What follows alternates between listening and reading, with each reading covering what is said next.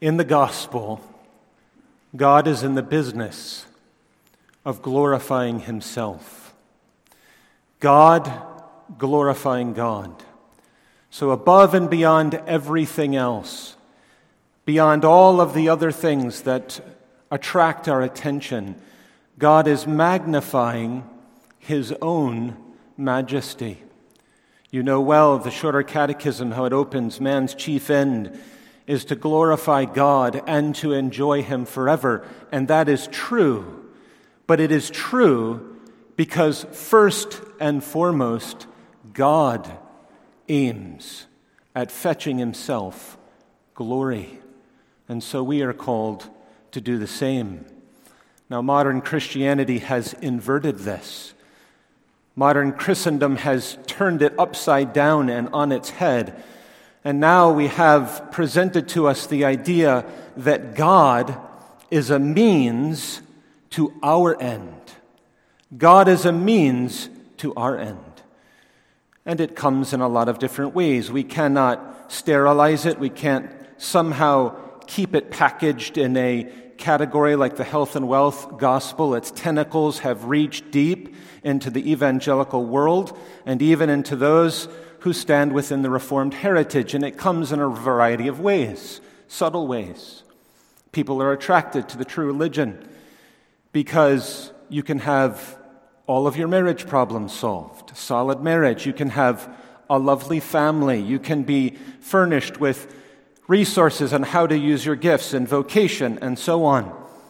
People are attracted to what they see as a robust worldview through which they can understand the cosmos and all that is around us, and preaching is reduced to such, where we're learning about the Christian view of this and of that and of the other thing. Other people are attracted to the Reformed faith because of the theological acumen, because of the riches, the irresistible and intoxicating attraction of doctrine that is irrefutable and that sparks one's thoughts and imagination.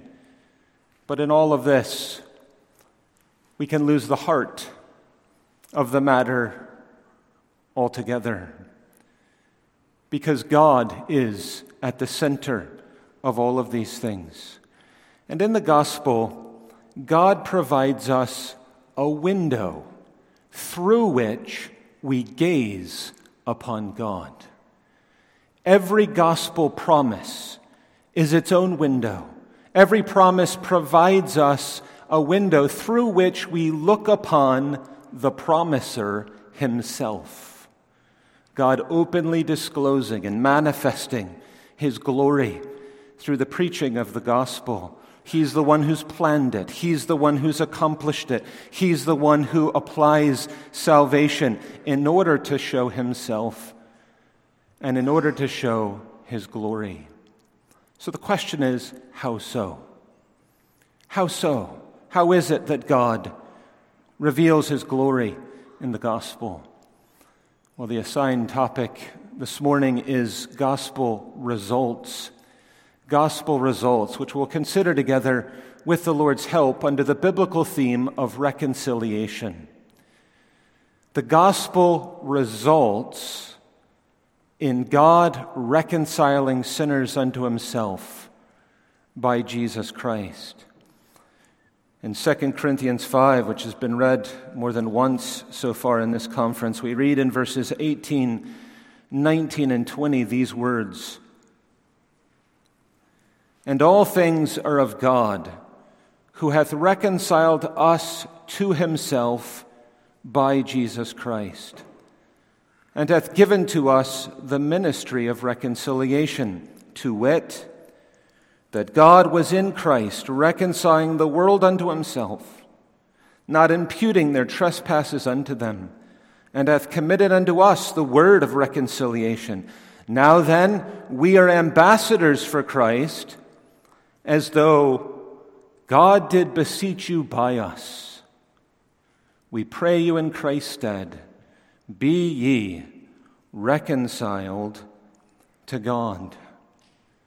Well, why should we highlight reconciliation in particular within this context and within this particular topic? And the answer is because reconciliation compresses all of the gospel results into a single sparkling diamond. And I'll give you 3 corroborating testimonies to this effect. First of all, the Puritan Stephen Charnock says, "If there be any mystery in Christianity more admirable than another, it is this of reconciliation." Professor John Murray refers to it and says that there is no category more basic to the gospel. And J.I. Packer says, plainly, reconciliation is the heart of the gospel according to Paul. And of all of the great words that the New Testament uses to explain the saving work of Christ, redemption, justification, and the rest, reconciliation is perhaps the most full and expressive. The clarion blast of the gospel peals out in the preaching of reconciliation. And those who by God's grace are brought under its power are led to sing, in the words of the metrical edition of Psalm 89, verse 15, "O greatly blessed the people are, the joyful sound that know. In brightness of thy face, O Lord, they ever on shall go." So what is reconciliation? What exactly is reconciliation? Well, it entails the restoration of friendship and of fellowship between two parties that have been alienated due to an offense. So a breach is healed. Peace is restored. There is an exchange of animosity for amity, an exchange of enmity for friendship. In Adam, mankind goes from being friends of God to foes. But in the Lord Jesus Christ, believers are brought from being foes to friends. And while reconciliation includes a legal transaction that secures a pardon for believing sinners from God as a judge, it is far more than that. It is far broader than that, because reconciliation brings them into the intimate orbit of God's friendship as a recipient of the fullness of God's love. It is relational as well.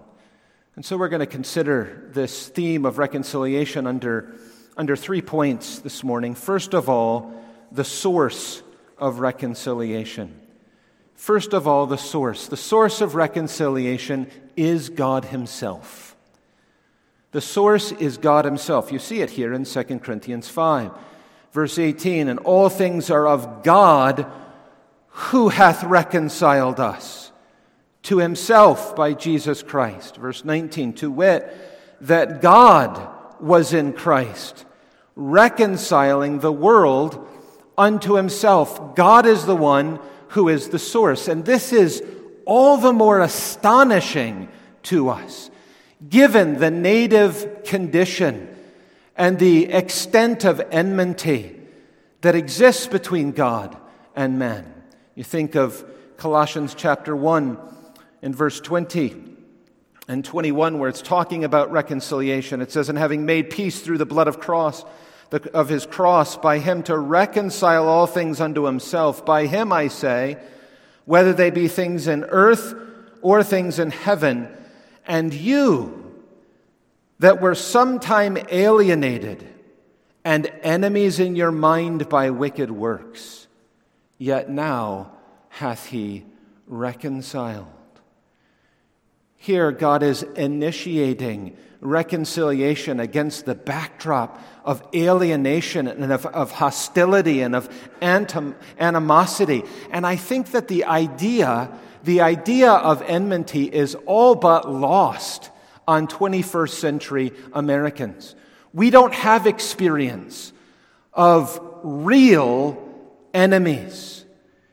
We can barely conceive of it, unlike some in the past, unlike many elsewhere in the world at present. Enemies that abuse your family, enemies that kill your loved ones, that burn your house and all of your belongings to ashes, that drive you from hearth and home with relentless, sustained pursuit, month after month, year after year, and so on. We know nothing of what it is to have a true enemy. But my friends, even all of the famous wars and feuds depicted in literature and in the annals of history cannot compare to the intense enmity that exists between fallen man and God. The divide is deeper, the breach is broader, the hostility is hotter, and the conflict is incomparable to any other. This is why it is nothing less than delusional. Nothing less than delusional when false teachers and preachers get up, in the words of the prophet, and say, peace, peace, where there is no peace. The Lord tells us there is no peace for the wicked. They are at war with Almighty God Himself, and minimizing enmity, this enmity. It's not just denying the need that man has, it is also diminishing the provision that God has made for us. Now, this enmity is two-sided, as you know. There's the aversion of the creature to God and the aversion of God toward the creature. On one hand, you have natural man. And natural man, unconverted man, is at war with God, engaged in a fierce conflict, engaged in a spiritual coup, opposing all that God is. And he maintains a position of determined animosity. There is no man outside the state of grace who has indifference. There is a positive, fierce, unrelenting opposition to all that God is. As we saw in Colossians 1, enmity, enemies in our mind by wicked works. It's not just that men are estranged from God, they are haters of God. Comes out in the second commandment, doesn't it? Where it speaks of the Lord visiting the iniquity of the fathers upon their children and so on. And it ends by saying, and them that hate me. And them that hate me. Paul picks up on this in Romans 1, where he describes the unconverted and says that they are haters of God. Or you think of how this is crystallized, how it is made concrete and tangible in the public ministry of the Lord Jesus Christ when He says in John 7, verse 7, the world hateth me. The world hateth me. Here is God that is manifest in the flesh. And what happens? Isaiah 53 tells us He is despised. He is rejected by men. And why so? The Lord says, they that hate me love death. Here you see the spiritual irrationality, hating the Lord Jesus Christ because of a love of death. Those who are under the power of sin and who grip sin with all of their might, white knuckles and all, and will not let go of it.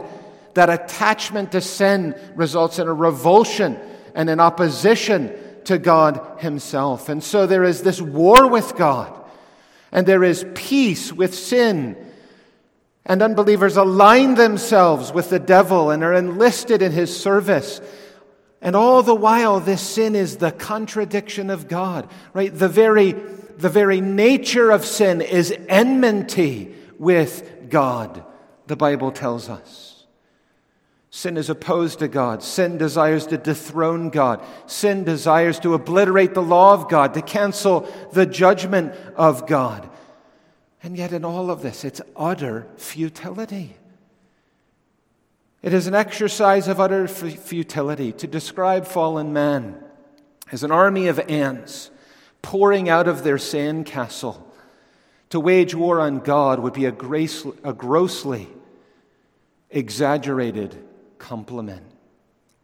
They find and stand no possibility of a favorable outcome in the conflict. And that is because not only is natural man opposed to God, but God is opposed to them as well. As woeful as all that we have said is, the full picture is far worse. Why? Because God cannot be, in his being, in his very essence, he cannot be indifferent towards sin. And so, as we have already heard previously, the unconverted abide under the wrath of Almighty God. They abide under that wrath, so that every breath that the unbeliever takes is a provocation of God, stealing God's air in order to use it and employ it against him. This is the nature of the circumstances. Hodge, commenting on Romans 5, where it speaks about when we were enemies of God, he says, Charles Hodge, there is not only a wicked opposition of the sinner to God, but a holy opposition of God to the sinner. What comes with that? At the great expulsion, when man is thrust out of the Garden of Eden, and the doors are bolted lock, and the barrier is placed with no access to be given, not only is man being separated from the favorable presence of God, but he is being sent out into God's world, surrounded by God's world, so that even what he finds there is a source of conflict. There are the thistles, the weeds, having to labor under the sweat of his brow, and so on. Even the very sun blisters him, and the snow freezes him, and his own conscience testifies, tormenting him. The voice of God proclaiming war against his ungodly deeds. This is the nature of every unconverted sinner, the circumstances in which they find themselves, placed within the crosshairs of God himself. And yet some of you are gathered here today, and you are easily diverted. You're easily distracted. You're able to occupy yourself with all sorts of other thoughts, ambitions, plans, desires, and so on. And there in the deadness of your own soul, you try to enliven yourself with your recreations and these other things that tickle your fancy and entertain you, and so on. And in light of these truths, in light of these realities, who cares about your recreations and all of these other diversions? How can you sleep at night? That's the question. How is it possible that you can lay yourself down in bed and in slumber slip into unconsciousness while living under the wrath of God and being at war with the King of Heaven? This is spiritual insanity, and it is exactly what sin results in. Spiritual insanity. Now, normally, if there's a conflict between two people, so for example, you speak angry words to a friend or to a loved one, it is ordinarily the offender who goes to the one that is offended in order to seek reconciliation. And then the one who is offended is the one who has to grant that reconciliation, to grant peace, pardon, and forgiveness, and so on. But in the gospel, it is God who takes the initiative.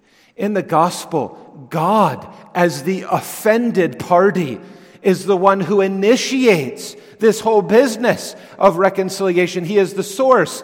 He is the one who secures it. He's the one who offers it. He's the one who effects it. And more specifically, notice what we see here in 2 Corinthians 5. It is especially the Father that is in view.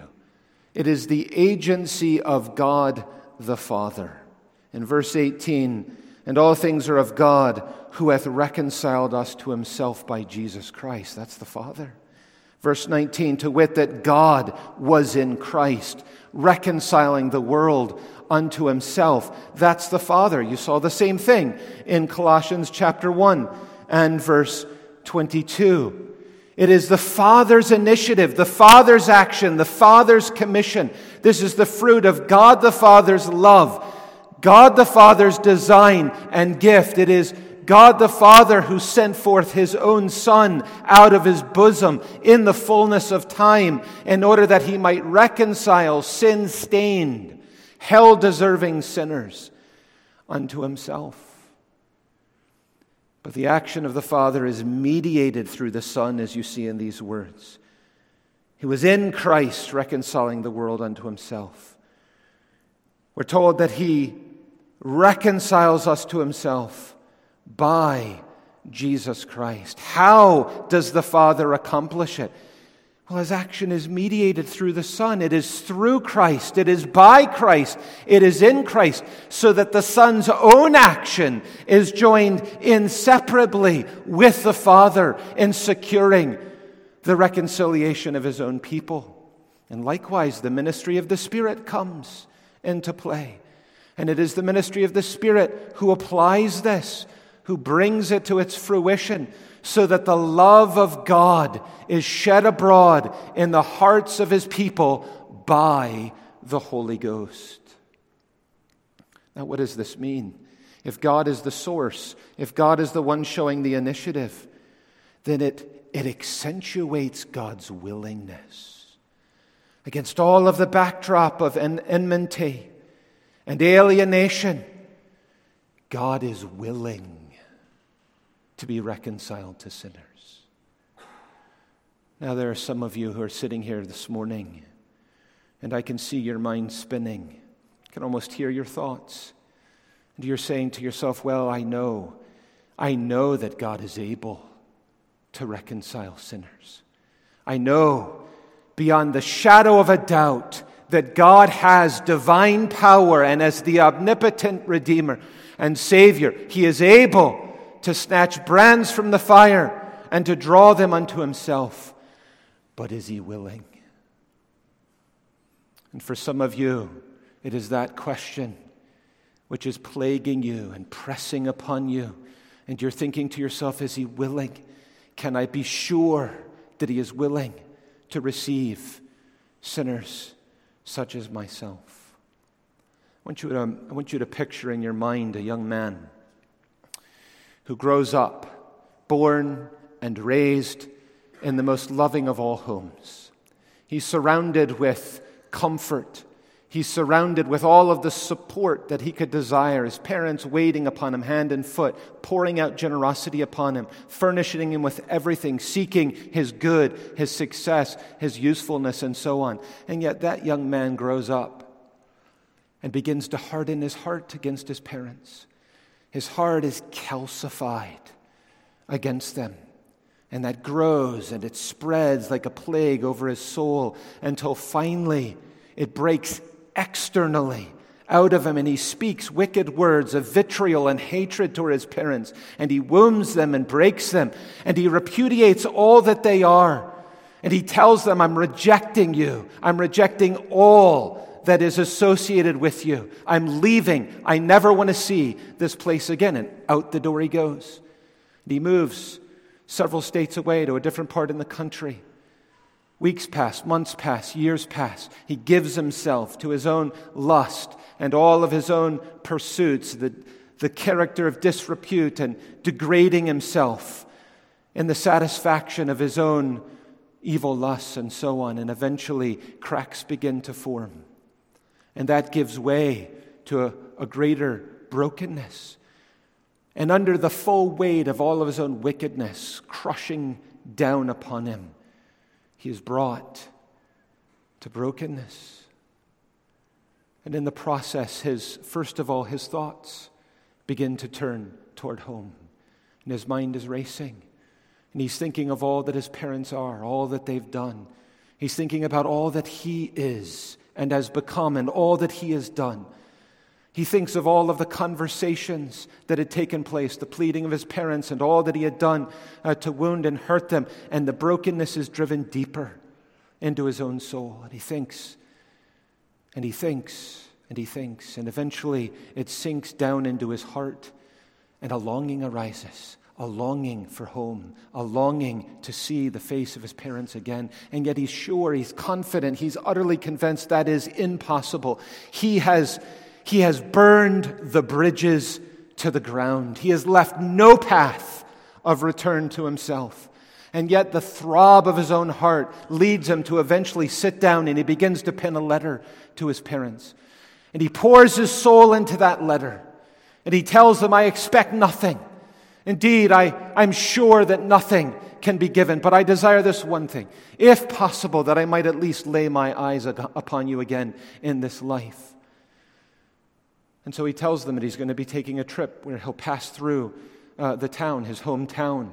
And he knows, of course, that the railroad tracks run behind his house, that the backyard butts up against them. And he tells his parents, I'm going to be on the train, and it'll be on this day. I'm going to be passing through on a trip. And if you're willing to allow me to come home, hang a single white dishcloth on the clothesline. And as I'm passing by, I'll look out the window. If it's there, I'll know. I'll stop at the next station, and I'll amble through the streets and make my way home. And if not, it's perfectly fine. I understand. I'll carry on my own way. Well, days pass until finally the day comes. He boards the train. He engages in this journey. And the hours pass until eventually he's approaching his hometown. And at this point, of course, his heart is racing and his mind is full of anxiety. He's overwhelmed with apprehension. What is it that they'll say? What will be the verdict on this? Beads of sweat appear on his forehead. His hands are clammy as he's gripping the armchairs. His chest is thumping within him. And as he rounds that last corner, knowing that he's going to be approaching the house, he can barely bring himself. He can barely bring himself to look. And he thinks, I can't look, I won't look, until at the very last second he forces his face and casts his gaze into the backyard. And there he sees white dishcloths lined all the way along the clothesline. White dishcloths hanging from the windows, attached to the house, strewn over every tree in the backyard. White dishcloths covering the lawn. Well, the message is clear as crystal. Isn't it? Come home, son. We will take you. We will be reconciled to you. My dear friends, in the wonder of the glory of the preaching of the gospel of the Lord Jesus Christ, the Lord is accentuating his willingness. He is far more willing to receive penitent, believing sinners and to embrace them and to bring them into fellowship within himself than they are ever to receive him. Here you have it in the words of 2 Corinthians 5. Now then, we are ambassadors for Christ, as though God did beseech you by us. We pray you in Christ's stead, be ye reconciled to God. Every single gospel minister is sent forth as an ambassador out of the throne room of the King of heaven, and with his commission and full authority, his own word put in their mouth, he comes to some needy sinners like yourselves, and he says, God says to you, be reconciled to him. Come to him. Receive him and lay hold of him, and he will have you. But even for the genuine believer, there are still these lurking fears and anxieties that so often stick fast. And the believer labors under apprehensions about the Father's disposition of love to them. Here you see, the Lord is saying, look through the window of the gospel to gaze upon God himself. The glory of the Father's love in the gospel. Owen says in his book on communion with God, unacquainted with our mercies, our privileges, is our sin as well as our trouble. This makes us go heavily when we might rejoice, and to be weak where we might be strong in the Lord. How few of the saints are experimentally acquainted with the privilege of holding immediate communion with the Father in love. Well, we have the source of reconciliation. Secondly, the nature of reconciliation. My dear friend, you have to be perfectly righteous for there to be peace with God. It is open war. You have to be perfectly righteous for there to be peace with God. So on what possible grounds could God say that you are perfectly righteous when in fact you are definitely not? Here enters onto the stage the eternal Son of the eternal Father, who assumes to himself a true body and a reasonable soul and comes and tabernacles among us.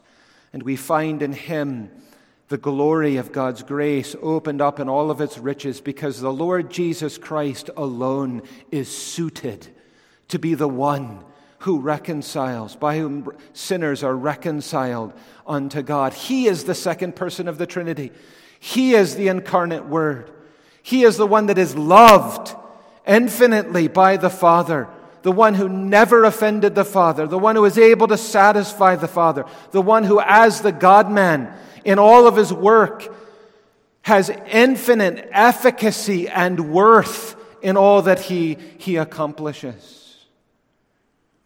And so God secures this peacemaking and reconciliation by the blood of the cross, as Colossians 1 says, by the death of his Son, as Romans 5 verse 10 says.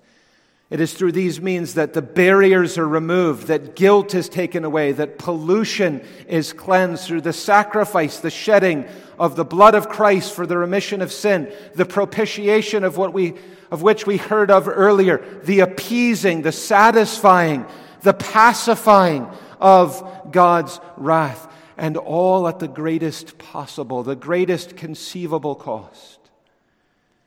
God himself paying in full for his enemies. Right? Redeeming sinners. This whole concept of redemption includes the idea of slavery. Redemption includes the idea of slavery. There never is and never will be a universal emancipation. Never. Because everyone outside of the Lord Jesus Christ is a slave to sin and slave to the devil. And the Lord comes, and we're told that the believer is bought, purchased like a slave, bought with a price. We're told that the believer is a captive who is set free at the cost that is provided by God himself. And they come from being slaves of sin to being servants of the Lord Jesus Christ. They're still servants yet, but in all of the full liberty and glory of being the sons and daughters of the living God. We have sin in a broken law that must be punished, a law that must be kept and obeyed in perfection.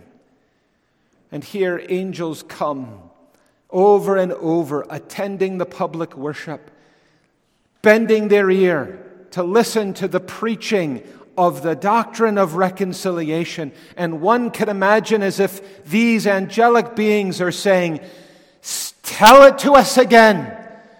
Tell us again of the wonder and mystery and glory of the lawgiver that is condemned as a lawbreaker, of the crown of heaven who bore the horrors of hell, that he who is life died an ignoble death. Here is divine love that is opened up in all of its riches, and the pagans will continue to mock it, and the ignorant will ignore it. But the angels will adore it. Glory be unto the Lamb that was slain. This great exchange of which we heard And here in our text in 2 Corinthians 5, for he hath made him to be sin for us who knew no sin, that we might be made the righteousness of God in him. Here Christ taking the sins, the full load of sins, the sins of his people upon himself, and they are imputed to him, they're reckoned to him, they're credited to his own account in this legal transaction. He is not made sinful in terms of his nature. But just as with the Old Testament sacrifices, the priests would lay their hands upon the head of the sacrificial lamb, identifying themselves. And the weight of guilt symbolically and ceremonially borne by them. So the Lord Jesus Christ, on behalf of his people, and Christ comes and he obeys the law 100%. Here he comes and he secures a record of perfect righteousness, of law obedience. And that in exchange is imputed to the believing sinner so that they're clothed with Christ's own righteousness. It's an alien righteousness. It is one that is outside of themselves, that is provided from Christ, and it is once for all, and it is equal in all of his people. Someone comes along and says to the Christian, looking at them, adorned in all of the glistening white beauty of the garments with which they wear, are these yours? No, the Christian must say, these are not mine. I have spent all my days in the rags, the defiled and polluted rags of my own sin. No, these have come from the Lord Jesus Christ. They are his, and they have been given and received by faith to his own glory.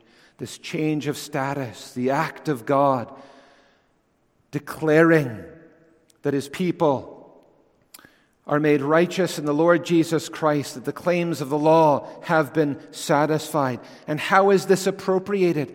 How is it that needy sinners receive this? The Bible tells us by faith alone, without the deeds of the law. It is the Lord who calls us to come with faith in particular. Faith brings nothing. Faith comes and acknowledges spiritual bankruptcy. Faith comes and instead receives and rests upon Christ and all that he has accomplished. Faith is not a blind leap in the dark. Faith is not some emotional experience. Faith is not wishing something to be true that is not true. Faith is not the opposite of reason. It is the most credible and cogent thing that a person can ever do in the exercise of their soul. It is laying hold of, receiving and resting in the Lord Jesus Christ. Here is God's one-time act in justification of his grace without merit. Christ's righteousness imputed to the believer's account. All of this brought to them in the fullness and in the freeness of God's own grace. In 1 Peter 3, verse 18, for Christ hath once suffered for sins, the just for the unjust, that he might bring us to God.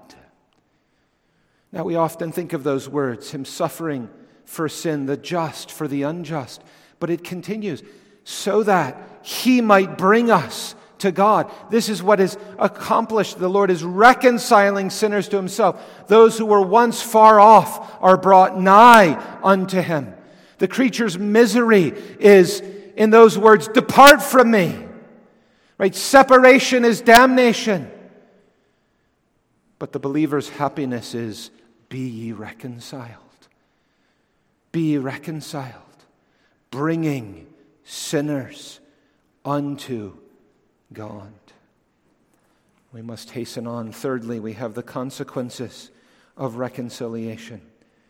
We're thinking about the results of the gospel, the consequences of reconciliation. 5 things that I would especially highlight. First of all, the believer is taken from war to peace with God. So it's transferred from war to peace with God. In reconciliation, they are brought into peace. Indeed, as Ephesians 2 says, God made peace. God made it. So we have the gospel of peace, in which we have set before us the Prince of Peace. And we have the preaching of peace by Jesus, in order that sinners might be brought to peace with God. People speak of peacekeeping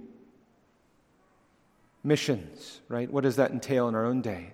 It entails tanks and airplanes and, machine guns, ammunition, and so on, being sent off to another country.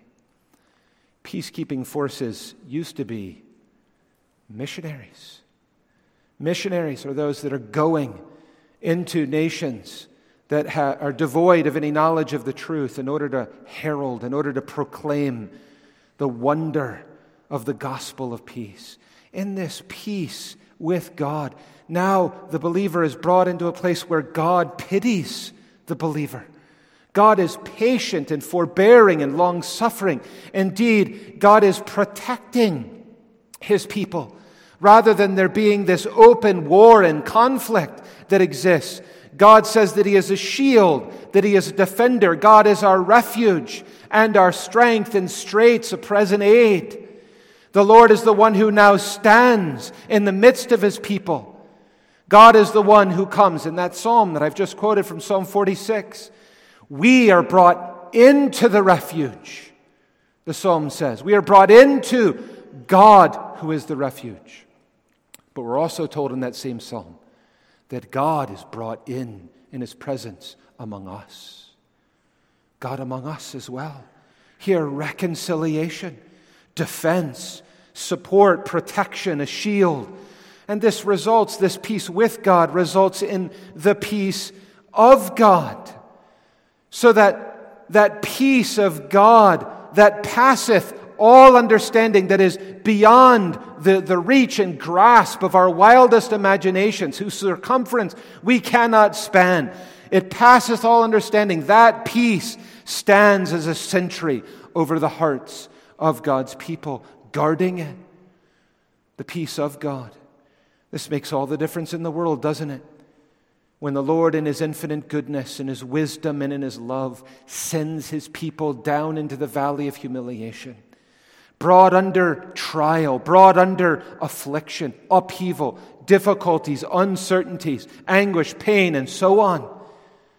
And the believer knows that the Lord will never, ever send His people anywhere without Him. The believer is able to say, I will go wherever it is the Lord calls me, because we have the pledge and promise that God Himself will go with us. His rod and His staff, they comfort us. And so we recognize that even in trial, some of which are acute, some of which are very deep and very dark waters, that in the midst of all of these storms, to paraphrase an older author, all of those storms are blowing the Christian into God's own harbor. And so the believer is able to acquiesce, to come under the hand of God, to trust Him, to submit to Him. Not begrudgingly, but to actually desire to will His will. Thy will be done. Rutherford speaks of giving the Lord a blank and allowing Him to write on it whatever He would will. Right? It's the idea of, in modern vernacular, giving the Lord a blank check and saying, Lord, put on it whatever. Right? There's this submission and coming under the Lord because of the peace that God gives. There's the peace of conscience. The peace of conscience as well, that tranquility of heart and mind at rest in God's favor. No longer an instrument of torment within the bosom of the believer, but a conscience that is exercised in God's service. A conscience that is sanctified by the work of God in the soul. A conscience which is brought under the lordship, the exclusive lordship of Jesus Christ. There is even peace. It spills over into peace with the creature. In that Colossians 1 passage, it speaks of God reconciling heaven and earth. How so? You think of the angels. Where do we find the angels at the fall? There's an angel set at the door of the garden with a flaming sword preventing re-entry into the garden. What is the case for the believer? Hebrews 1 at the end tells us that the angels are ministering spirits sent forth from God to minister, to serve His people, to serve them. We're told by the Savior Himself that at death the Lord sends His angels to fetch the soul of the believer, to escort them into the immediate presence of God Himself. Even creation itself, which suffers under the fall, we're told in Romans 8 that the creation waits with breathless anticipation. What are they waiting for? The picture here is of a little child, and they're perhaps attending a wedding, and the bride is preparing to come in, and there's lots of people that stand up, and the little child is up on his tiptoes, craning his neck in order to catch a glimpse of what everybody is looking at. That's the picture that's given to us, that all of creation is waiting in breathless anticipation for the manifestation, for the revelation of the sons of God. Looking for this consummation and the triumph and wonder of God, as it were, pulling the sheet off of His people and saying, here is what I've been about. Behold my bride, without spot, without blemish, and all of the beauty with which I have adorned her.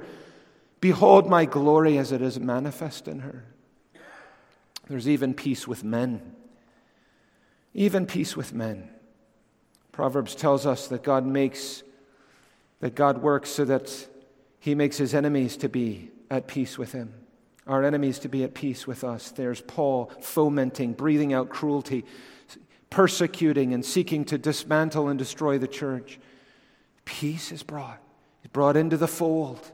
Reconciled to God, thereby reconciled to His people.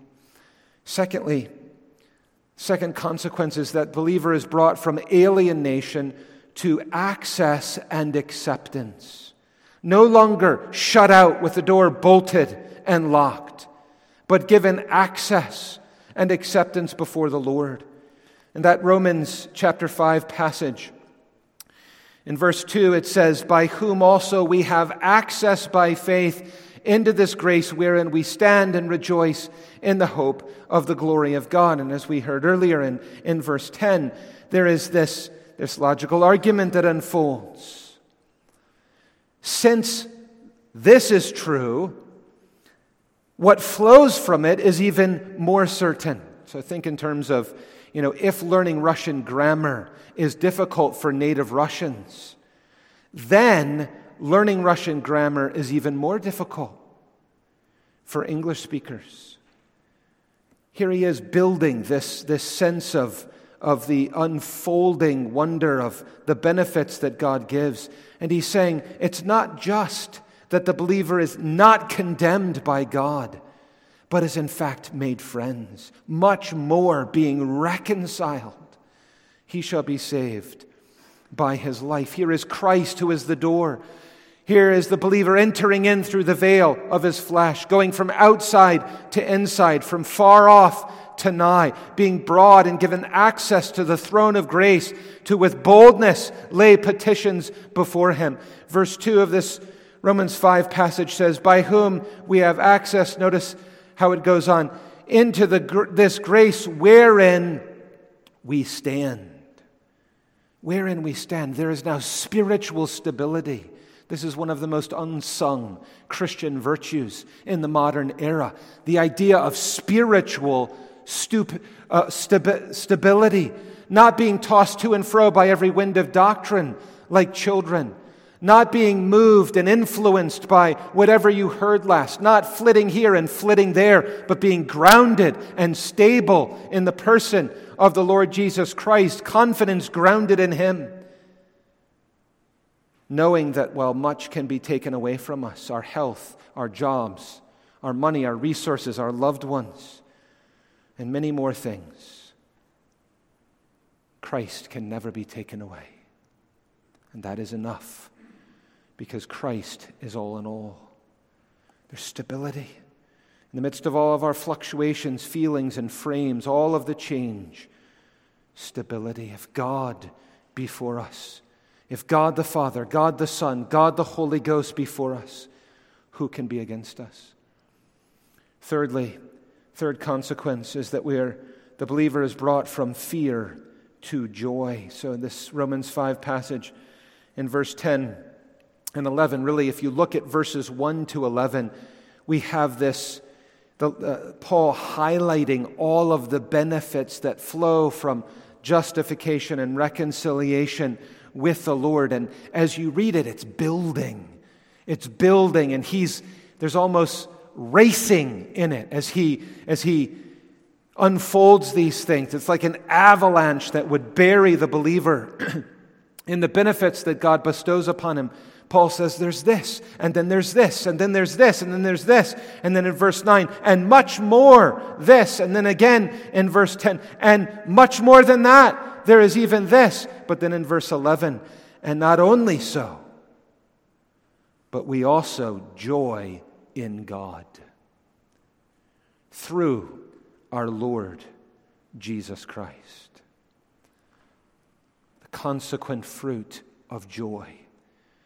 The joy of the Lord is the strength of His people. The believer is brought from cowering fear into joy, into exulting and glorifying and boasting in God Himself and magnifying Him. Come, magnify His name with me, the Christian says. His praise shall be continually in my mouth. Notice that this is characteristic of the true Christian, the one who has truly come under the power of the gospel, not only near to the kingdom, but brought into the kingdom. Their mouth bears evidence of it, because all they can say is, what a God and what a Savior. And you can talk to them in this context and that context, and yet they're always on about the same thing, extolling, worshiping, adoring, magnifying the Lord Himself. And it knows no restraint, and it knows no possibility of exaggeration. Here there is joy. The Lord tells His disciples, my joy will be in you. The very joy of Christ in the believer. What a wonderful privilege to be able to enter in and to have a share in the joy of the Lord Jesus Christ. But there's something even greater than that. In this world, Christ's joy is in us who know Him. But on the last day, what does the Bible say? God will say, enter now into the joy of the Lord. During this earthly pilgrimage, the fruit of the Spirit is joy, Christ's joy dwelling in the hearts of the believer. But on the last day, believers enter into His joy. Think of the difference. Children, young people, you can take a cup, pour water into it, and then drink from that cup. Water is going into you. You have that concept. Now picture yourself going out onto a boat into the far reaches of the Atlantic Ocean.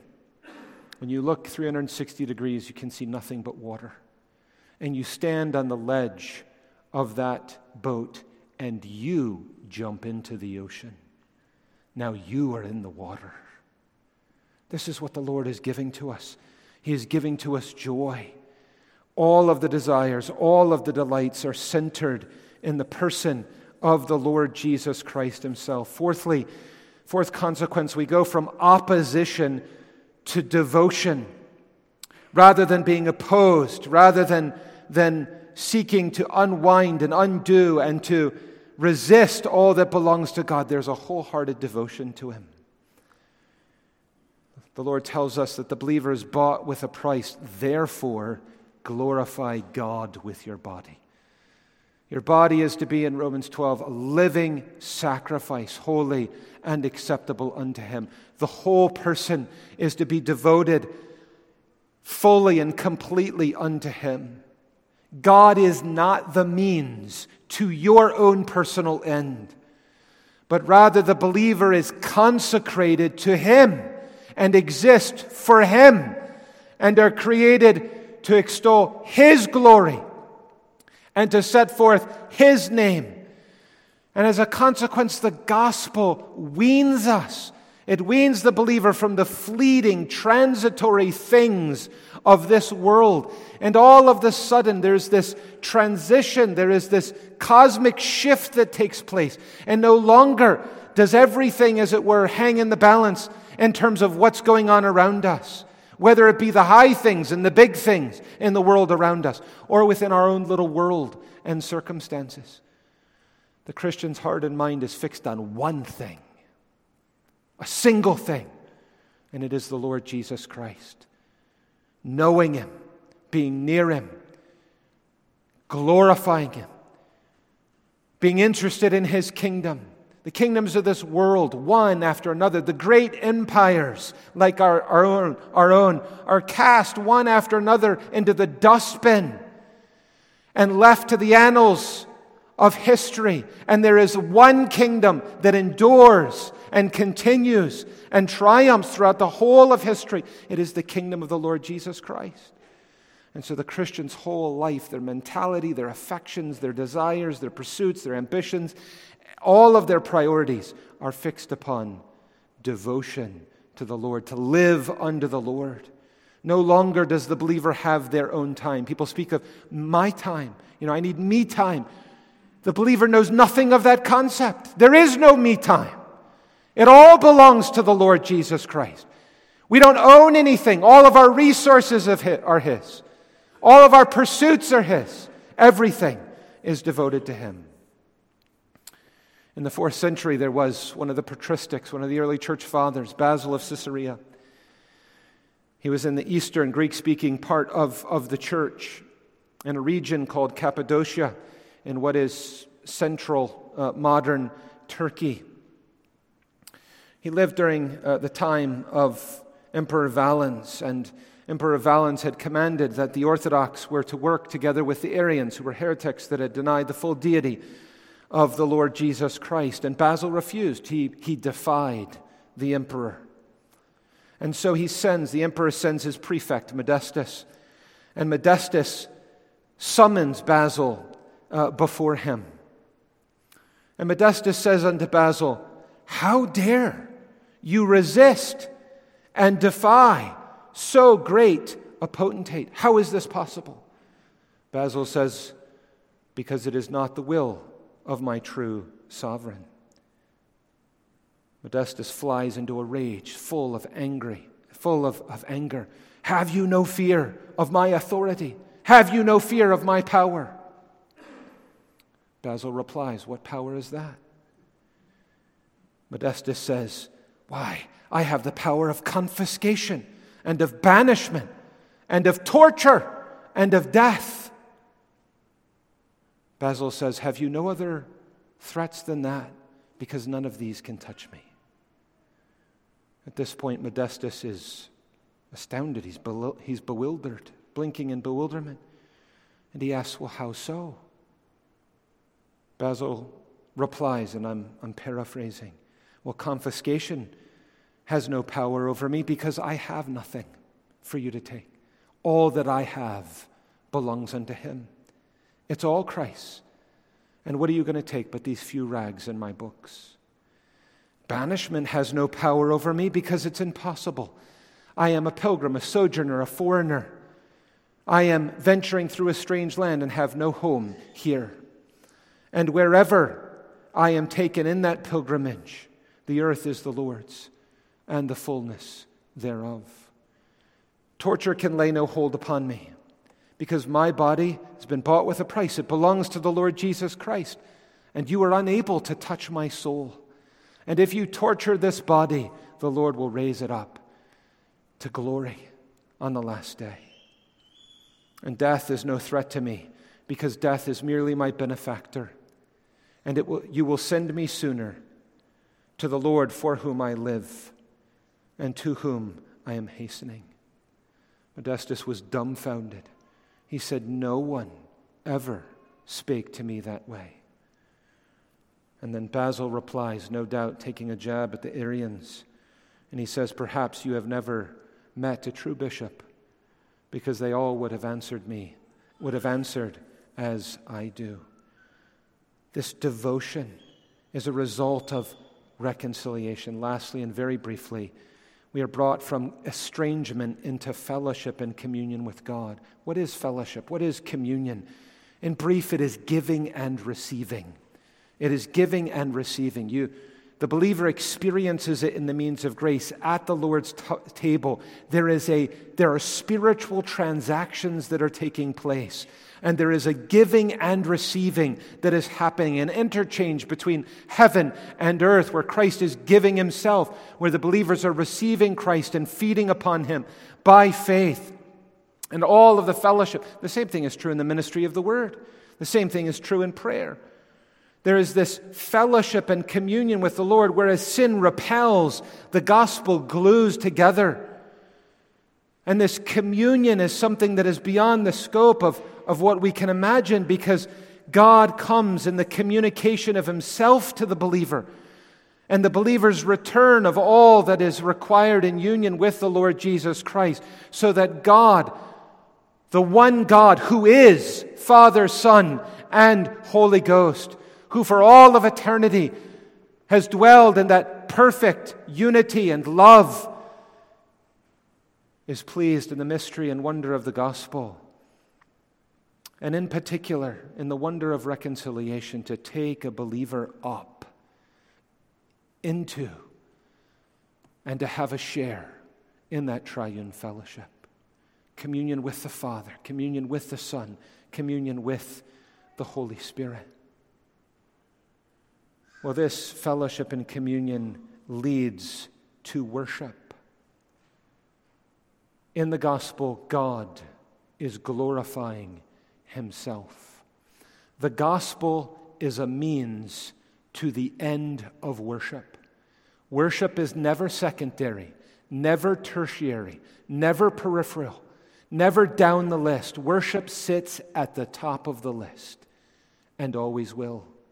The Father is seeking those who will worship him in spirit and in truth.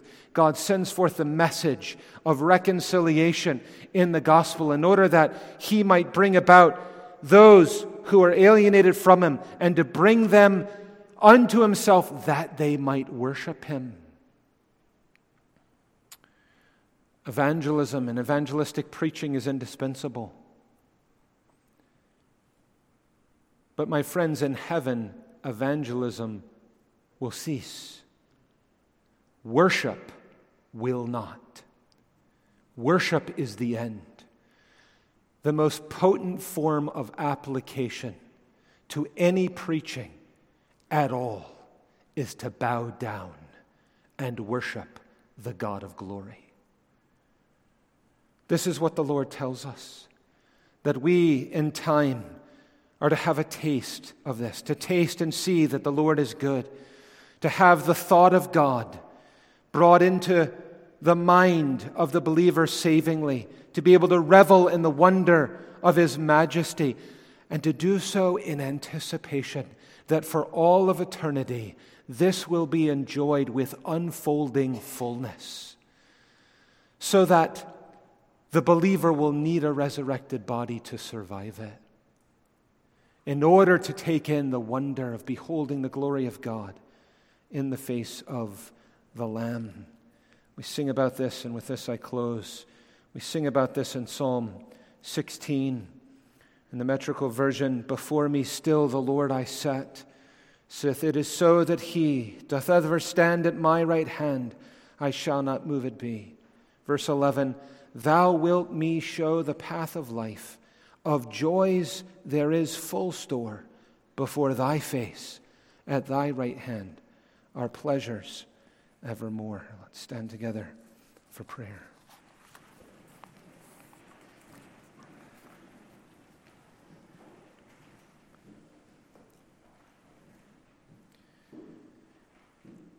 Our gracious and eternal God in heaven, the God of all glory and the God of all grace, the God who is Father, Son, and Holy Ghost.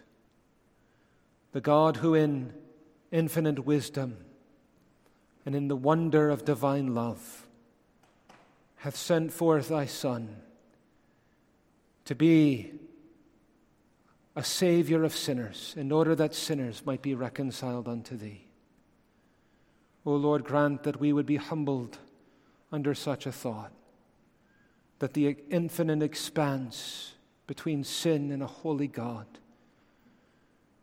would be met by the infinite worth of the work of the infinite Son, enfleshed as the Word incarnate. O Lord, grant to us, we pray, that we would be led indeed to worship, to glorify Thee, to adore Thee, to give Thee the praise that Thou art worthy of. For we ask it in Jesus' name. Amen.